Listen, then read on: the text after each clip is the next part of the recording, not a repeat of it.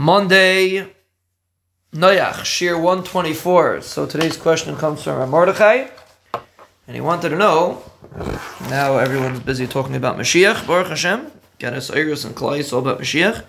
He wanted to know, what should he envision? It's much easier for him to think Mashiach if he can envision something. Is there a practical way to envision what it's going to look like when Mashiach comes? So we're going to give a disclaimer. We don't really know what it's going to look like. It's a big machlekes rishonim, what it's going to look like. My personal opinion, I do not have a strong bakar in it, but I strongly feel that this is correct, is that the machlekes rishonim is not really a machlekes. There's different people that will experience Mashiach differently. And there's lower levels of people that will experience the Gula and higher levels. That's my personal opinion. What gives a person a higher level is based on his tzipisa Yeshua, how much he was connected to the concept of Gula. A lower level is someone that, do throw Hashem a bone and maybe desire Mashiach. That's my personal opinion. I'm going to find a raya to it, but I still strongly believe that it's true. Actually, to put it bluntly, I know that this is true. I just have to be a raya to it. That's all. I strongly feel that this is very true. Just to be honest, I'm just being honest. How do you envision it? So I'm just going to be practical.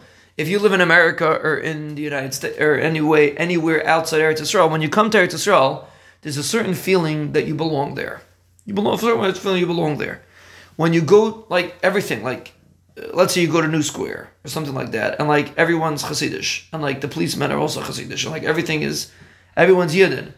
It gives you a certain feeling, you don't have to lock your car when you leave it outside because it's just everybody's from Yidden. When you come to Eretz, it's a little bit like that, depending where you go. But, when Pesach comes or Sukkot comes, you feel it in the air. When Mashiach comes, it will be 1,000 times more than that. It will be like, the policeman will not be focusing if you speed, they'll be focusing if you're in Beis Medrash or you're not in Beis Medrash. The focal point will be the Rabbeinu Shalom. The focal point will be Avodas Hashem. The people that will have credence, all the television cameras, which will not exist when Mashiach comes, but Lu Yitzur, they would exist. They focus on the younger man that's sitting learning in yeshiva, or the Erlich HaMensch that's going to do a chesed that nobody knows about. And the person that's doing something in public that everybody knows about, doesn't get too much credence for it.